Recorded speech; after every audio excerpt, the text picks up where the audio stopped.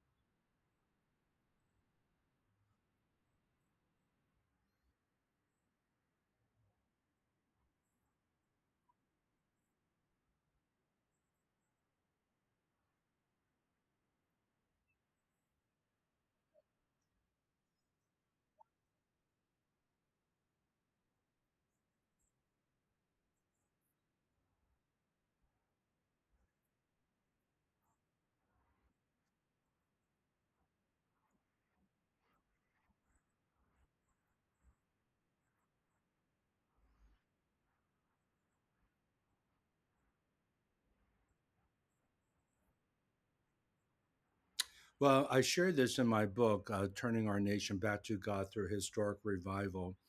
And first of all, I define revival. Three characteristics of historic revival is that first, the church and pastors must first repent. That's the key to revival. Number two, as a result of that, the harvest of souls will come into the kingdom. And thirdly, society is transformed. So when we talk about pastors and the church, it's his people. He says in Second Chronicles 7:14, if my people who are called by my name will humble themselves and pray and seek my face and turn from their wicked ways.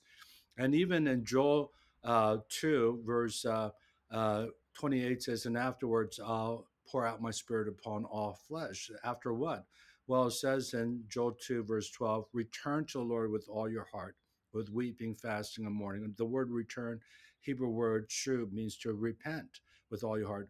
But then it goes and says, let the priest weep between the porch and the altar. That the priest, the pastors, must lead the way.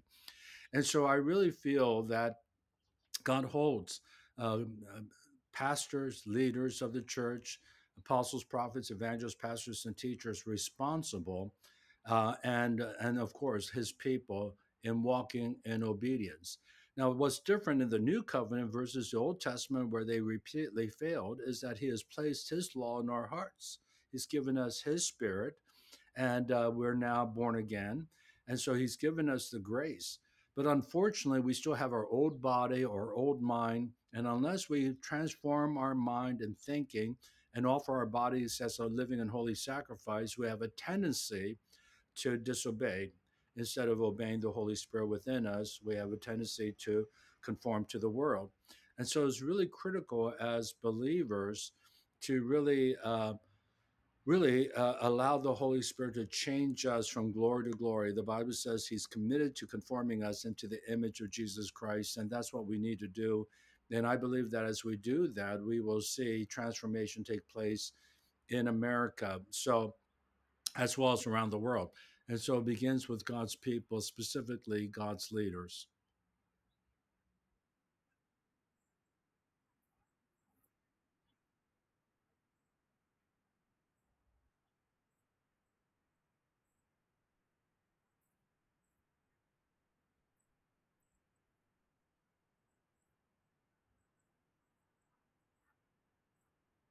Sure.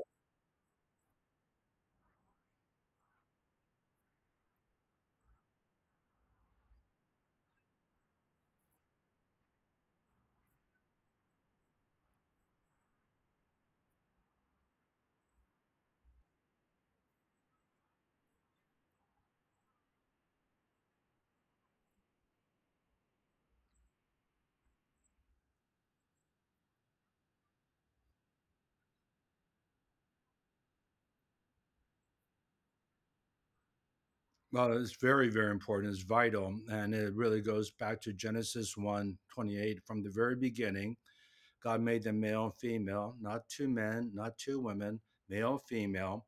And he said, be fruitful, multiply, fill the earth.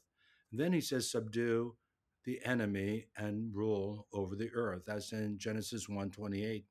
So from the very beginning, God made them male, female to reflect the image and likeness of God. And the purpose is to be fruitful, multiply, have a family. So we see the family institution was established from the very beginning. And so the highest call is what he established first, which is the family. And I really believe the family is a priority. As the family goes, so goes the local church, so goes our society, so goes our nation. Unfortunately, the family has failed even in the body of Christ. The divorce rate is as high in the church as it is in the world. And this is not to condemn anyone who's gone through a divorce because it's a very complex issue. But nevertheless, God wants us to really understand, I think, our identity. From the very beginning, He made us into His image and His likeness. And the reason why I say that is because God expected us to rule and reign with Him. He wants us to partner with Him. This is amazing. So, through Jesus Christ, our sins are forgiven. But not only that, He makes us now His sons and daughters. We are God's family, And on top of that, the Bible says we're all kings and priests. So if even if you're a stay-at-home mom, you are a king, you are a priest. I like the way it says in 1 Peter 2:9, you are a royal priesthood. Now, the reason why that's so important, when you know your identity, you begin to fulfill your destiny. And so it's so important for people to know that we're made in God's image, we're God's children, and He expects us to rule and reign with them as kings and priests. And not only just with our family, but then He says, subdue evil. Whenever there's evil or injustice in society, let's say, for example, abortion, or same sex marriage or transgenderism, anything that's violating God's word, we need to speak out. We need to speak the truth in love. We need to take a stand for righteousness because the foundation of his throne, the Bible says in Psalm 89, verse 14, is righteousness and justice and loving kindness and truth proceeds from his throne. So those four things, righteousness, justice, love, and truth are so crucial as followers of Jesus, as believers, to see that manifest in our lives, in our family, and in society. Really, justice is about laws and legislation in society, like we made slavery illegal. That's a justice issue. It was once the number one injustice issue of our society, but now I think abortion is because we're still killing. We've killed 63 million babies since 1973, and thank God for Roe v. Wade being overturned. But I live in a state like California where the abortions are increasing, not decreasing. And so we have to see laws passed. And that's why this notion about being separated from church and state is just not only is it not scriptural, it's not even in the Constitution. It doesn't even make common sense because how bad do you want society to get before you'll vote biblically? And so we are to be salt and light. We're to make a difference, and we're held accountable. And so with this midterm coming up, I'm trying to get the church registered and vote. Do something that's stewarding our citizenship. What a privilege! I had to become a citizen. I wasn't born a citizen, and what an honor it is for me to have a voice in a country that has a system of really making a difference in our government mountain through our voice and our vote. So just encourage the moms; they're amazing because they are kings and priests. They're a child of the living God, called to rule. Yeah.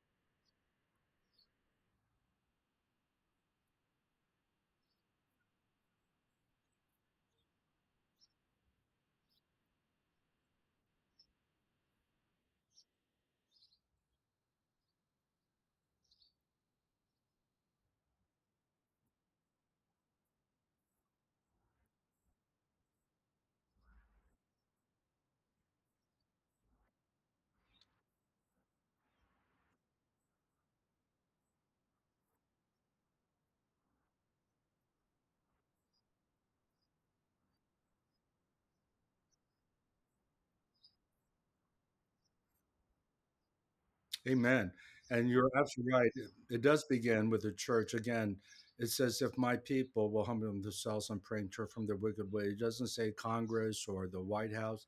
It's God's people, and they have to repent. And repentance is not just only turning away from sin, but the Greek word repent, metanoia, means to really change the way you think, is to do a paradigm shift. And so we have to stop thinking in a wrong way, and we have to think biblically. And that's why I encourage people to vote biblically with biblical values, not be conformed to this world, but be transformed by the renewing of our mind.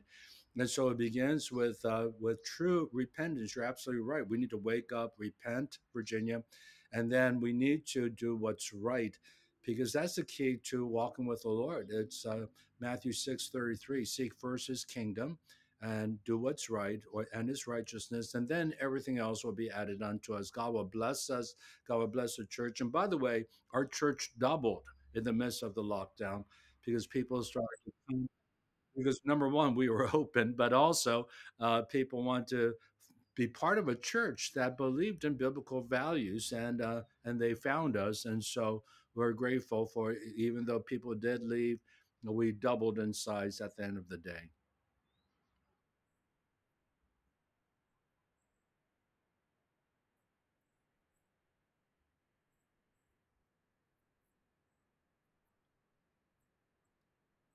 Yeah, our church is Harvest Rock dot Church. And so instead of harvestrockchurch.org, it's Harvest Rock dot Church. And if you just go to Harvest Rock and Google it, you'll find our church. We're in Pasadena, California. And so also, if you're interested in our network of churches, because and I need to make this statement, I think it's really important for people to know full disclosure. We did sue Governor Newsom, but it wasn't only me. I lead a network of churches, and we have around 150 churches in California alone. Now, we're in almost 70 nations, but we have a lot of churches in California. So, together as an organization, we sued Governor Newsom. And the reason why I say that, because I do believe that God uses networks to bring about transformation. And so I think it's important for us to unite together to do things for God instead of just doing it solo. And I think we got the Supreme Court's attention because there were 150 of us, not just myself, not just Harvest Rock Church, but a group of churches that were saying this lockdown is not constitutional because it's violating our First Amendment rights. So I think it's important for people to come together. God wants unity. I share that in my book. If we want to see revival, there has to be extraordinary prayer, there has to be visible unity, and there has to be obedience to God, radical obedience. And so I wanted to make that full disclosure. And if they want to just check out my website, they could go to cheon.org. One word, Cheon, CHEAHN.org. And I thank God my mom gave me a short name. And so Che's my first name, On's my last name, .org, and you could find me there as well.